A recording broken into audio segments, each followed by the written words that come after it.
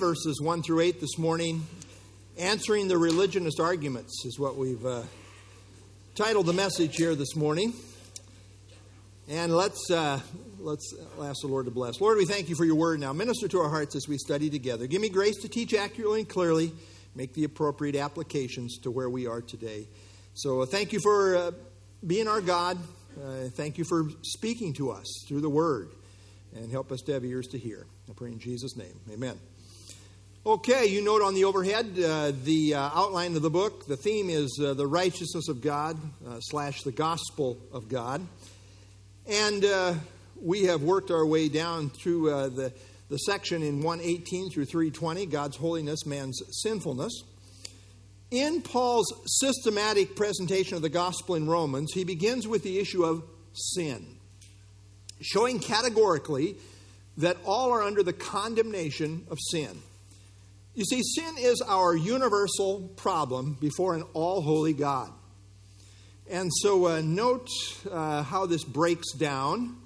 The whole world guilty before God, depraved pagans, hypocritical moralists, and self-righteous religionists. We're still in that last part of the section related to the religionists today. Here is the universal problem. Nobody keeps God's law. Whether it be the law of conscience, the moral law, or the Mosaic law, which all overlap in terms of moral accountability, we all come short. We've all broken God's law. None of us live up to God's holy standard. So what is the answer to our sin problem? Well, Paul, as he develops his gospel presentation, emphasizes two things. Number one, he emphasizes Christ as Lord and Savior, as being the only God-provided solution to our sin problem. And number two, he emphasizes that God's answer in Christ must be received by faith.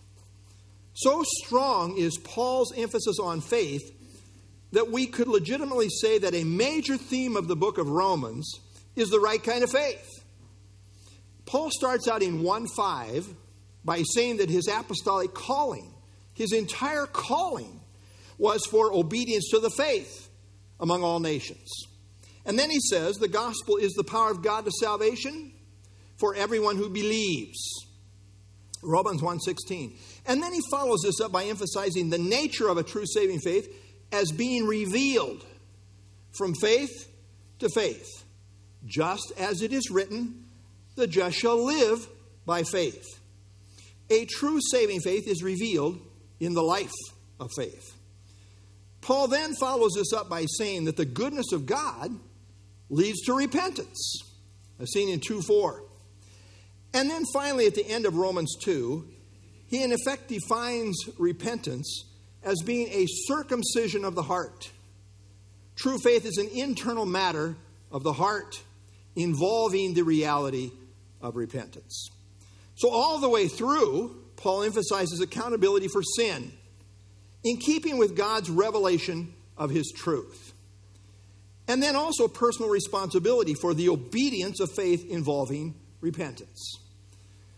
Paul has systematically shown that all are under the condemnation of sin, whether it be the pagan, the moralist, or the religionist. He has just shown at the end of Romans 2 that the religious Jew is not made right with God on the basis of having the law or on the basis of circumcision. Rather, what God is looking for is a repentance from the heart, a repentant response from the heart. Well, the religious Jew has a problem with what Paul is saying. And so Romans 3:1 through 8 interacts with pushback from an imaginary religious objector. When an unrepentant religious person is threatened with the truth, what they do is argue. Instead of repenting, they will raise objections. And then when you answer, they will object to your answers. And round and round and round it goes. Because they refuse to submit to the truth, thinking that in their religiosity, they're okay. This is the response that Paul anticipates from the Jewish religionists here in Romans 3:1 through 8. Now, Paul has just got done showing that there is no fundamental difference between the Jews and the Gentiles, in that all have broken the law of God, whether it be his moral law or the Mosaic law. All are guilty before God. And he has shown that being right with God is not a matter of externals, but rather an internal matter of the heart. Again, the religious Jew has a problem with this, because throughout his entire life, he has believed that simply being a Jew meant that he was in a favored position before God and not under condemnation like the Gentiles. No matter what, he was still a Jew. And so we come to the religious objectors' challenges and Paul's interaction with them. We pick it up, Romans 3, verse 1. What advantage then has a Jew? Or what is the profit of circumcision?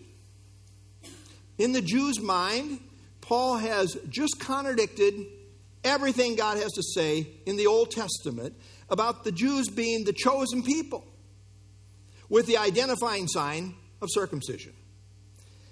He has just said that neither Jewish heritage centered in the possession of the law, nor merely the outward rite of circumcision, makes any difference in one's standing before God. So the pushback is that Paul seems to be saying there is nothing special about being Jewish. This is the central objection.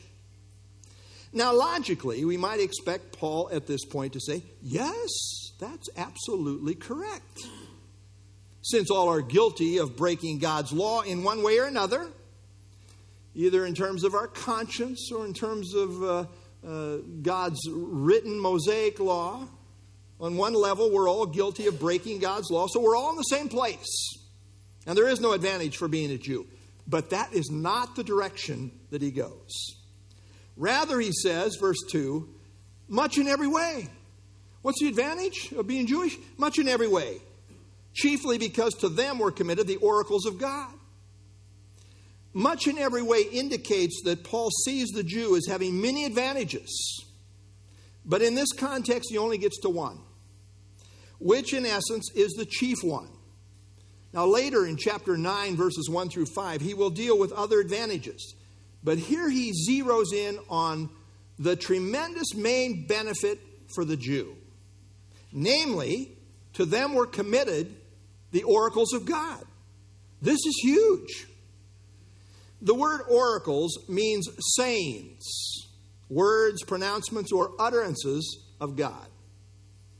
This is the inspired divine messages that God has given that make up the Scriptures. God uniquely gave his special revelation of thus saith the Lord to the Jews. Thus the Jews were uniquely privileged in being made the custodians of God's inspired revelation. Lots of places we could go, but here in Psalm 147, 19 and 20, he declares his word to Jacob, his statutes and his judgments to Israel. He has not dealt thus with any nation. And as for his judgments, they have not known them. Praise the Lord. But Israel was given the revelation of God, the special revelation of God. When God wanted to communicate truth to the world, he did it in relationship to the Jew. This is from Corrie ten Boom, about Corrie ten Boom. You probably can't read it unless you're on the front row, but that's okay. I'll read it to you. Corrie said, I remember Nolly, that's her sister, telling me, we love the Jews because we can thank them for the two greatest treasures. And really, of course, we understand it's God behind the Jews. All the thanks goes to God, but, secondarily. First of all, a book written by the Jews, inspired by God. It is the Bible, and we must thank Israel for it. It is a book which is almost bursting with good news and glorious promises. All of its writers were Jews, except Luke, but he was converted through a Jew. I want to thank you, the Jews, for this book. For the Bible has shown me the way to the second blessing Nolly mentioned. It got me acquainted with my greatest friend. He was a Jew. On his divine side, he was the Son of God. But on his human side, he was a Jew. This friend is my Savior. Wow, how true that is. What a tremendous advantage and blessing given to the Jews. the recipients of God's Word. They had the advantage of having the Scriptures. As Paul says in Romans 10:17, faith comes by hearing, and hearing by the Word of God. Paul told Timothy, the Holy Scriptures are able to make you wise for salvation through faith which is in Christ Jesus. The gospel is found in the Old Testament Scriptures. And it was the law that was intended to be a tutor to bring us to Christ, that we might be justified by faith. Galatians chapter 3. Now, in our culture, has any blessing been more overlooked and taken for granted than the availability of the Holy Scriptures? It is amazing how many Bibles we have in our culture. I mean, you go to a motel room, you'll find a Gideon Bible, most likely. I think times are changing a bit, but still. To have the living Word of God in our possession is a precious treasure beyond measure. John Wesley wrote, I am a creature of a day passing through life as an arrow through the air. I am a spirit come from God, returning to God, just hovering over the great gulf till a few moments hence, I am no more seen. I drop into an unchangeable eternity. I want to know one thing, the way to heaven, how to land safe on that happy shore. God himself has condescended to teach me the way. For this very end he came from heaven. He hath written it down in a book. Oh, give me that book. At any price, give me the book of God. Yes, the Jews had the great advantage of having the Scriptures given to them firsthand. And yet, they did not properly value it or take advantage of it. Jesus said to the Jews in John 5:46, if you believe Moses, you would believe me, for he wrote of me. Well, at this point, the imaginary objector comes forth with another rhetorical question. Verse 3, for what if some did not believe? Will their unbelief make the faithfulness of God without effect? Now, you have to kind of think through a Jewish way of thinking here. Note the word some, by the way. Paul is gracious in saying some, while in fact most did not believe. Paul will show later that God always has a remnant in Israel, but consistently just a small remnant. The phrase did not believe, what if some did not believe, could just as well be translated were unfaithful.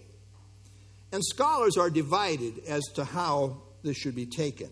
However, we should note that while faith and faithfulness are distinct, they are also related in the teaching of Paul.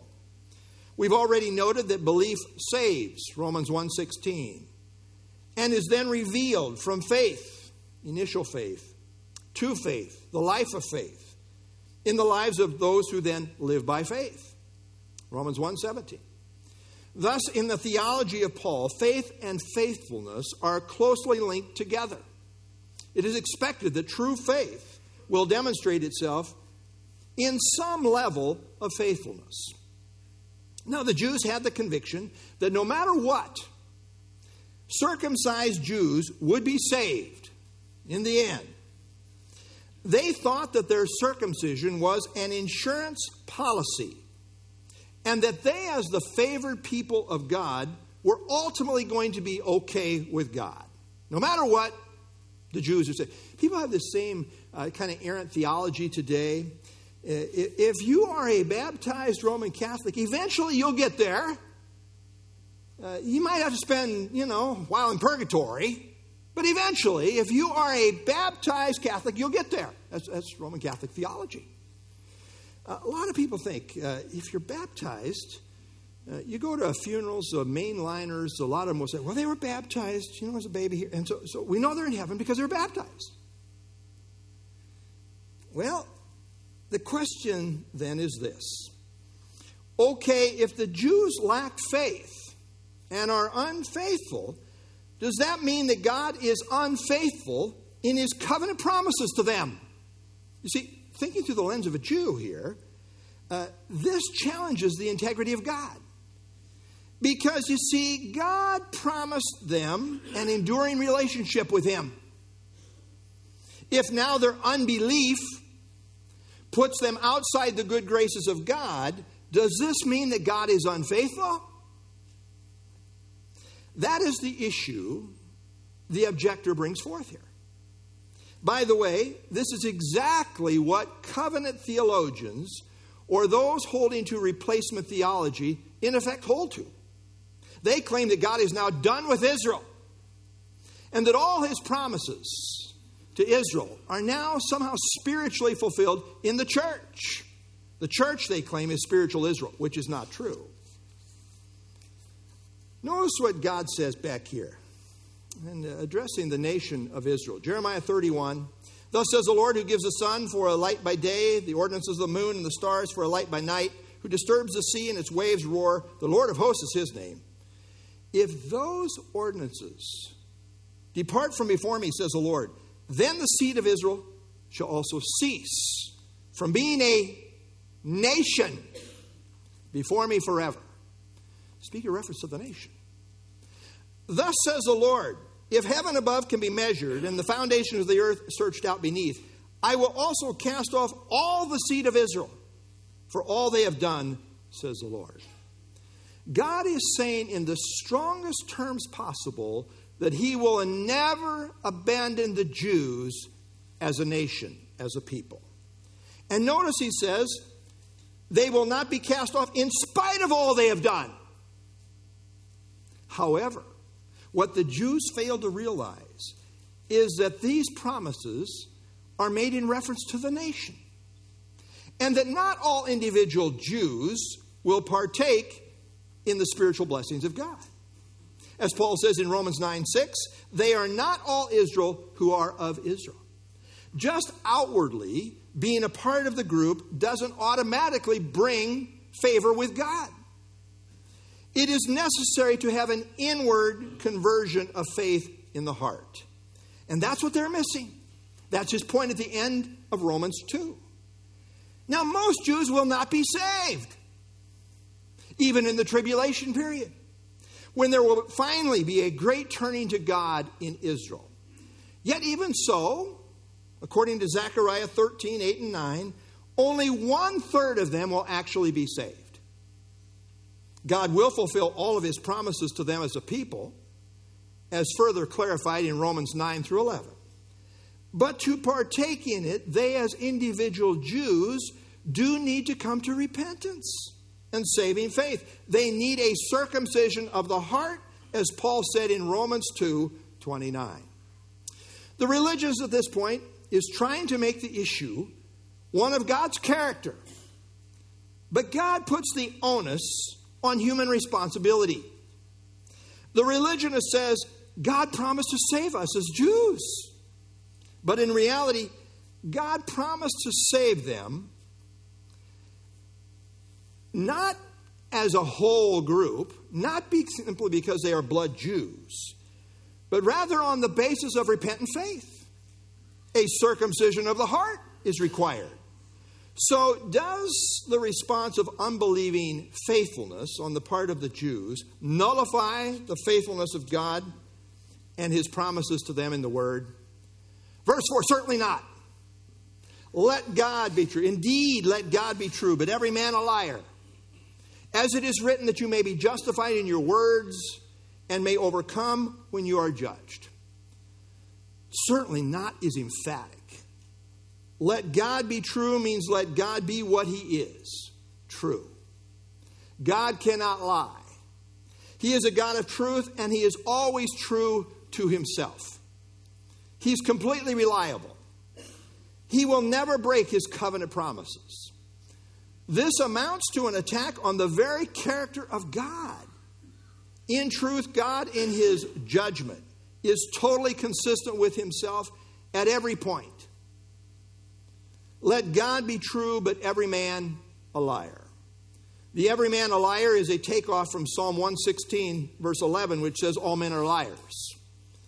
I mean, if you put the people of the whole world on one side, saying one thing, and God on the other side, God will be proven true, and they will all shown to be liars. Stephen Cole says, if there seems to be a discrepancy between his promises and what we perceive, the fault always lies with us, not with God.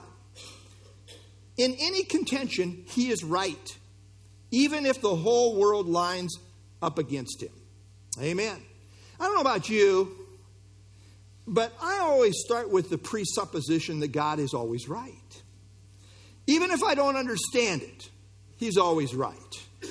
I start with the presupposition, God, you're right. No matter what, God is right. I like this quote from Spurgeon. He says, the word of God is the anvil upon which the opinions of men are smashed. Yeah, how true that is. And then to back up what he is saying, Paul quotes what is written in the Scripture. And not just any Scripture, but that which quotes David in his confession in Psalm 51:4, as saying that you may be justified, that God may be justified in your words and may overcome when you are judged. Now, the context of David's statement in Psalm 51 is in relationship to his sin, the sin of adultery with Bathsheba, followed by murder and ongoing deceit. Then God sent Nathan the prophet to confront David. And David, in response, repented, and God forgave him. But he also said there would be lifelong grievous consequences. Well, rather than argue with God about being unfair, David affirmed that God is justified in what he said. His judgment was right. David admitted that he was wrong and God was right. That, by the way, is a spirit of true repentance. David, in effect, was saying, God, you are completely right in everything you have to say. Now, when it says, and may overcome when you are judged, it means that when people call God into question over his ruling, in the end, God will always be shown to be right. And by the way, it's never a good idea to judge God in trying to defend yourself. You're going to lose. God is going to be vindicated. Job was the most righteous man in the world. Suddenly, all this calamity and trouble came upon him, and he couldn't understand it. I mean, the Bible itself says he's the most righteous man on the earth. Why? And so he contended with God, claiming he was innocent. And this just wasn't right. He's kind of demanding an audience with God. Not kind of, he was. But here's where it ended. All of a sudden, God appeared to Job. And it was quite an experience. Job 40, moreover, the Lord answered Job and said, shall the one who contends with the Almighty correct him? That's a good question. You're going to correct me? He who rebukes God, let him answer it. Then Job answered the Lord and said, behold, I am vile. What shall I answer you? I lay my hand over my mouth. In the end, every mouth will be stopped before God, and everyone will be quiet as a stone. God is always right. No one can argue their case before him. I know people, when I see God, I'm going to, yeah, right. You're not going to say anything. Moody Bible Commentary, whenever a sinner, whether Jewish or Gentile, stands in the courtroom of the judge and pleads his case, the judge will always be found to be in the right and win the case. But the religious objector is not done yet, saying, verse 5, but if our unrighteousness demonstrates the righteousness of God, what shall we say? Is God unjust who inflicts wrath? Paul says, I speak as a man. This question assumes the person is following Paul's argument regarding God's righteous judgment, and yet seeks to make a sophisticated argument against the idea of God holding him accountable. If indeed the unfaithfulness of people demonstrates the righteousness of God, which it does, well, then would God not be unjust for inflicting wrath? I mean, this is such a crazy argument that Paul immediately, in a sense, apologizes for even bringing it forth, saying, I speak as a man. This is a pure human argument, a depraved human argument. What the person is saying is this: if God is shown to be right by our sinfulness, then in our sinfulness we are actually bringing honor to him. Therefore, wouldn't it be unjust for God to inflict wrath on us? Nelson's Study Bible: if humanity's unrighteousness reveals God's righteousness, why then should God punish unrighteousness? New International Bible Commentary: if the worst in man brings out the best in God, man's sin surely serves a useful purpose in God's plan. Then what room is there for human responsibility and liability? It is amazing the ingenuity that depravity can come up with in trying to defend itself. It's amazing how people can rationalize their sinfulness, even challenging God on his principles, in an effort to try and excuse themselves. Now, this crazy thinking actually says my sin serves to magnify God in his righteousness, and therefore he should not hold me accountable for it, as if my sinfulness is actually doing God a favor. The argument is my sin actually makes God look good, so why should he judge me for it? That can't be right. That can't be right, can it? This is so absurd that Paul does not even give an extended answer, but rather simply says, verse 6, certainly not. For then how will God judge the world?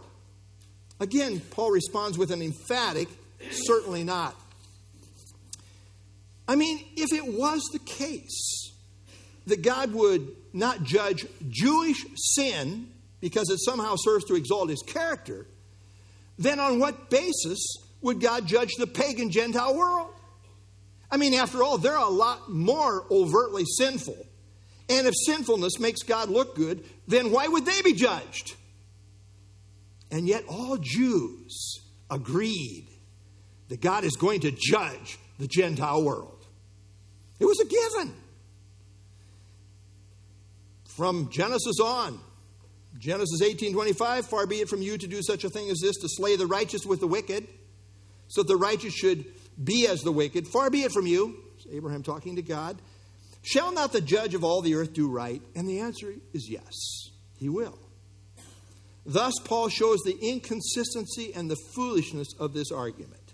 Leon Morris: every sinner can plead that his sin has been made to serve a good purpose, and on this premise, there could be no judgment. But the religious objector is not one to easily give up. And so another related objection is brought forth. Verse 7. For if the truth of God has increased through my lie to his glory, why am I still judged as a sinner? This is really the same objection as the one stated in verse 5, with a slightly different twist. In verse 5, the issue was unrighteousness that highlights the character of God. But here in verse 7, the issue is one of falsehood that magnifies the truth of God. So I say, really kind of the same argument in a little different vein. Now, evidently, Paul had run into this argument before, perhaps repeatedly, and therefore it's emphasized. The argument goes like this: if my lie serves to further God's truth, then it really is to the glory of God. And in that case, why am I still judged as a sinner? Again, the idea is that if my sin serves to make God look good, then why would he have a problem with it? The fallacious idea is that people can lie to the glory of God because it serves to highlight the truth of God. It's to the benefit of God. Well, if such is the case, the person reasons that he should not be called a sinner. He doesn't like that. He doesn't like to be called a sinner. He doesn't want to be classified as a sinner. After all, he is making the case that he is really an enhancer of the glory of God. That sounds a whole lot better, doesn't it? Enhancer of the glory of God, sinner. Yeah, we like this category. And if the premise holds, that God's truth is glorified in my lie, then that is a good thing. Did you see them trying to get Paul to go along with this? Doesn't that make sense? I can actually lie to the glory of God. And God should approve. Because it makes him look good. I mean, this is for God's ultimate good. So what's the issue? Just one problem. Actually many, but just one problem. This is God's moral universe. And it doesn't work that way. We don't set the terms, God does. Sometimes a person can be too smart for their own good, especially religious people. You start playing these kinds of mind games with God and you're in big trouble. Depravity can rationalize anything, even talking yourself into the idea that in your sin, God is glorified. You can even get to where you think you have God in a corner, to where if he is consistent, he can't judge you. Oh, the depths of human depravity that seeks to elude God's righteous judgment and the verdict of guilty sinner. Thus, the unrepentant religious person is ever trying to argue his way out of accountability for his exposed sinfulness. It's clever, but sinful. It's clever, but folly. It's clever, but fallacious reasoning, according to God's impartiality and holy standards. What they don't understand is that God can be glorified in our sin, in the sense that his holiness contrasts with it, but at the same time, he can and he must hold the sinner accountable. There is no inconsistency on God's part. Our sin is like a black velvet backdrop with the diamond of God's holiness brought into glorious contrast with it. Now, this doesn't mean that God approves the dark as sin backdrop of our sin. It's just the way it is.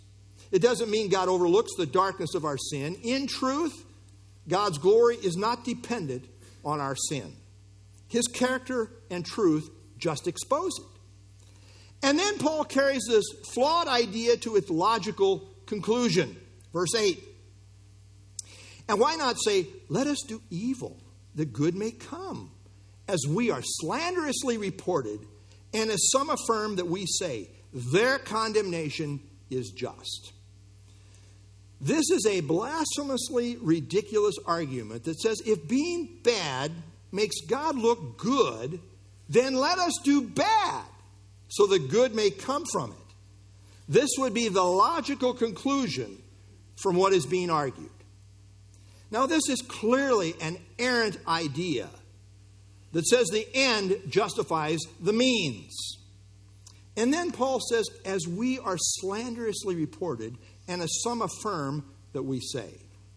This is exactly what some people were accusing Paul of teaching.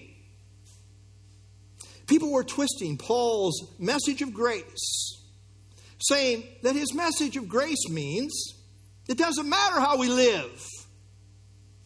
In fact, sin magnifies grace. So let's sin, so that grace may be all the more magnified. You can see them taking statements like Romans 5:20, where Paul says, where sin abounded, grace abounded much more. I don't care how much your sin is abounding, grace is much more. Grace, grace. Oh, wonderful, grace. Doesn't matter how we live, grace abounds. So it's all good. Gives you a license to sin, and it's all to a good end. That is really what these slanderers were doing, were saying about Paul. They were saying that Paul says grace gives one a license to sin, and somehow then good comes from it. But in truth, he taught no such thing, as he will show at great length in chapter 6. Now, theologically, the errant view Paul is talking about is what we call antinomianism. It's a $50 word. Maybe you're not familiar with it, but let me quote from gotquestions.org, which is a great resource, by the way, if you have questions. got questions. I don't know. Yeah. The word antinomianism comes from two Greek words, anti meaning against, and nomos meaning law. Antinomianism means against the law.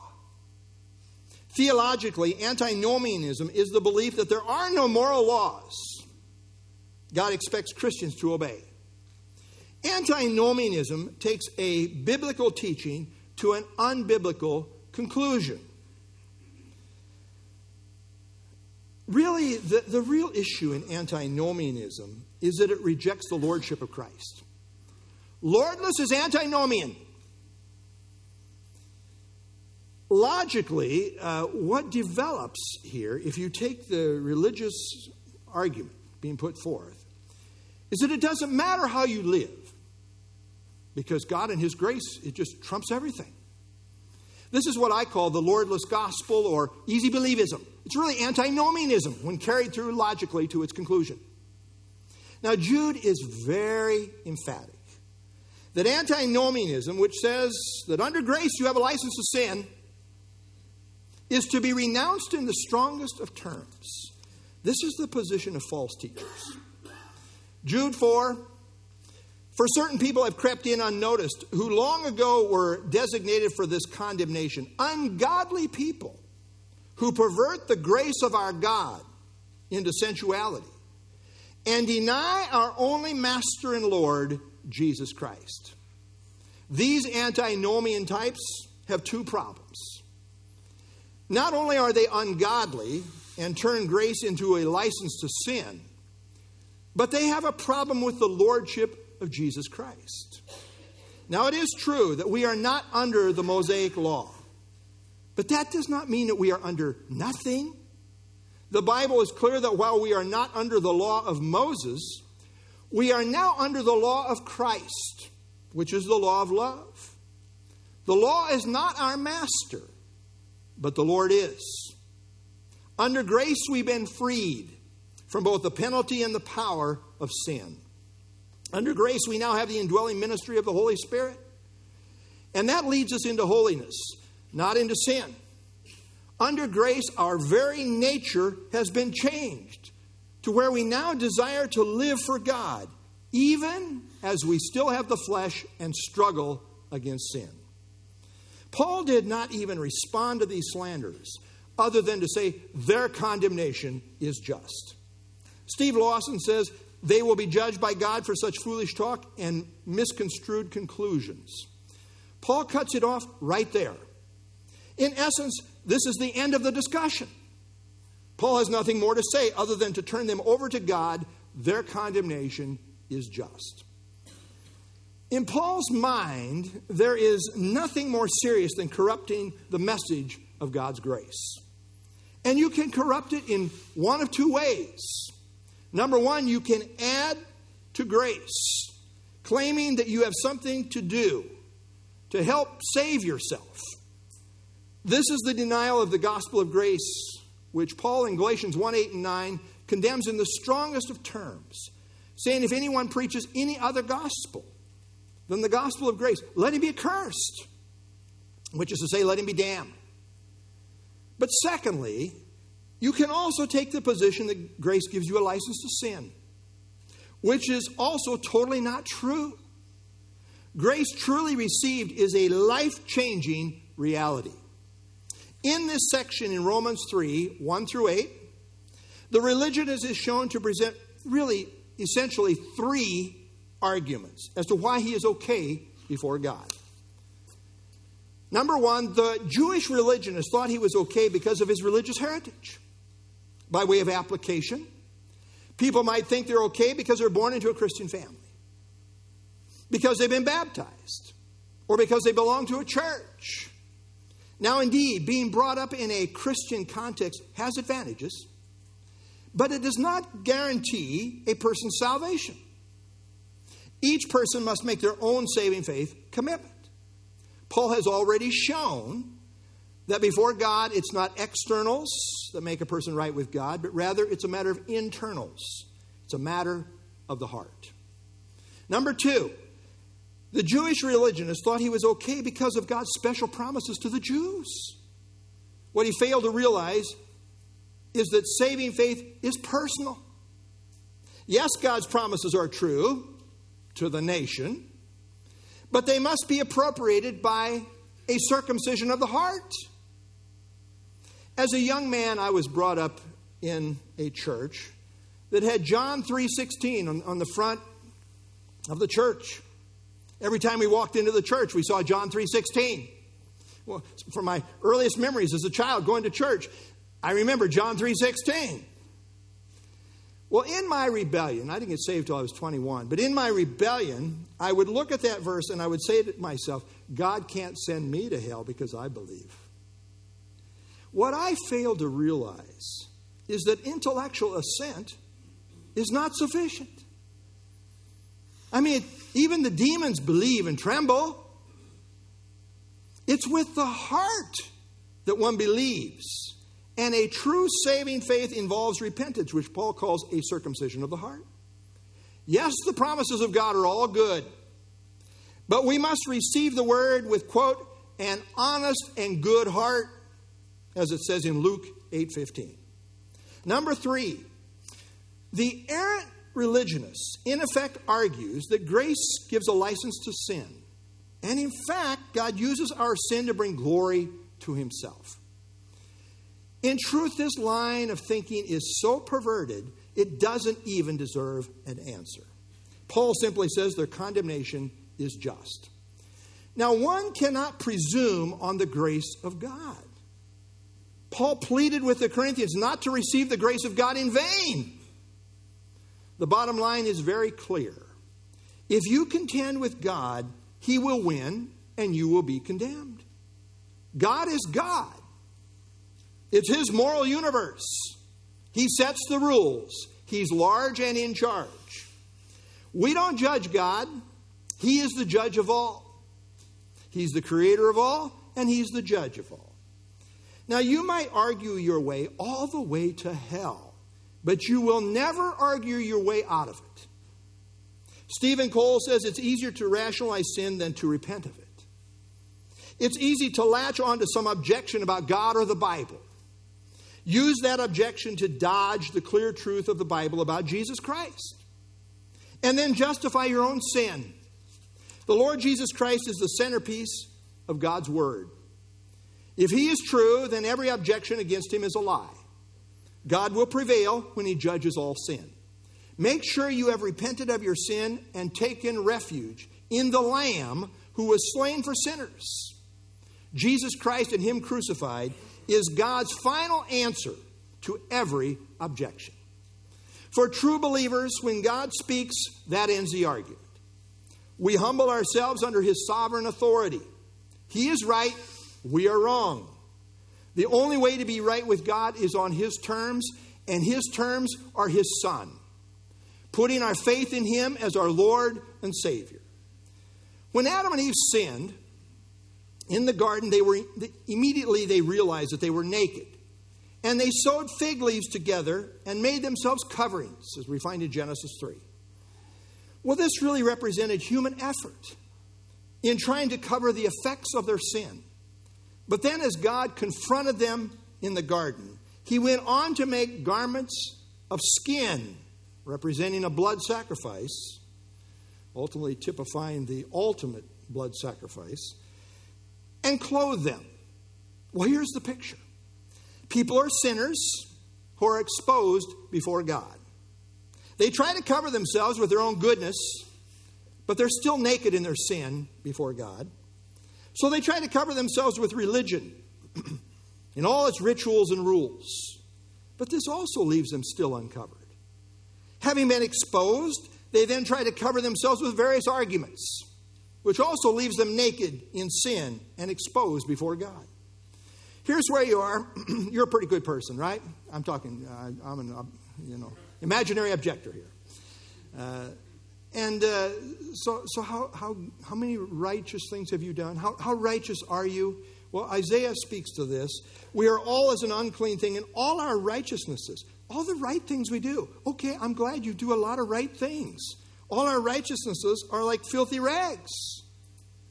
We all fade as a leaf, and our iniquities like the wind have taken us away. Only when we finally see that all our efforts and religiosity are but a covering of filthy rags, leaving us without any real covering before God.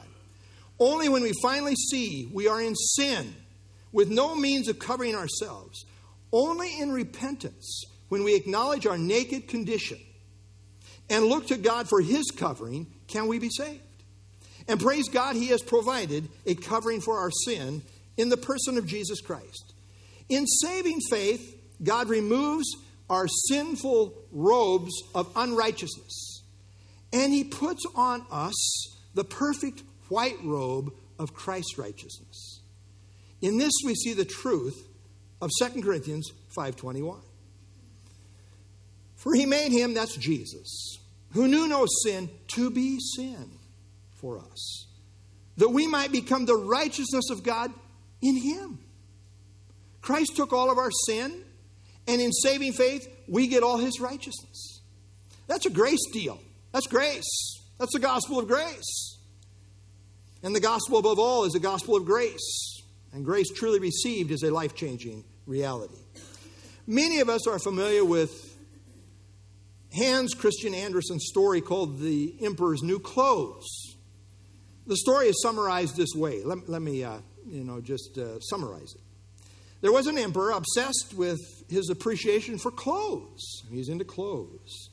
Fine linens, fancy robes, and such. So he summoned and commissioned some of his master weavers under his rule to make him a suit of the most exquisite linen and finest cloth. These weavers, not wild about their self-centered emperor, decided to make a fool of him and trick him into believing they have crafted the most beautiful robes made from a fine but mysterious magical cloth. They convinced the king that the cloth they've used can only be seen by wise people. Of course, the king wanted to be seen as wise, so he pretended he could see it, and everyone played along. After pretending to dress their emperor in clothes that didn't exist, the emperor was secretly discouraged that for some reason he himself couldn't see the new outfit that he was supposed to be wearing, which would imply that he himself was not wise. But not wanting to be thought of as unwise, he pretended to see it, and he donned on the imaginary robe. He donned in the finest and most beautiful attire, presented himself now to the kingdom. So he went out into the world, parading through the kingdom in his birthday suit, extolling the virtues and the beauty of his new wardrobe. When the rest of the kingdom's people heard about it, they too did not want to be thought of as fools, so they oohed and they awed, pretending to admire the emperor's new clothes. And on it went, until a small child out in the public square, without concern for such supposed wisdom, blurted out what everyone else was thinking. The emperor's not wearing any clothes. At once everyone knew the truth, including the emperor. That is a picture of phony religion. People put on a big show. We've got a huge cathedral. It just makes you feel like you're holy here. They talk big. All kinds of sophisticated arguments. And so everyone plays along. But in truth, they are all naked in their sin before God, no matter what they or others say. Reality before God is that we are either clothed in our own filthy rags of religion and self-effort, or we are clothed with Christ's righteousness. Let me ask you, spiritually speaking, what are you clothed in today? Are you clothed in your own supposed goodness? Are you clothed in religion and rituals? Are you clothed in sophisticated religious arguments? Before God, all of these leave you totally naked and exposed in sin. Only being clothed in the righteousness of Christ will cover you from the condemnation of sin in the presence of the all-holy God. And how do we put on the righteousness of Christ? Well, it's through faith. In Philippians chapter 3, Paul shares his testimony. And he says, "Yet indeed I also count all things lost for the excellence of the knowledge of Christ Jesus my Lord, for whom I have suffered the loss of all things, and count them as rubbish, that I may gain Christ and be found in him, not having mine own righteousness, which is from the law, but that which is through faith in Christ, the righteousness which is from God by faith. Count everything else loss, of no profit, and put your faith in Christ alone as your Lord and Savior. And when you do, God will clothe you in the righteousness of Christ. The answer to our sin, the only satisfying answer before God, is Jesus. Believe on the Lord Jesus Christ, and you will be saved. Let's stand and have our closing song.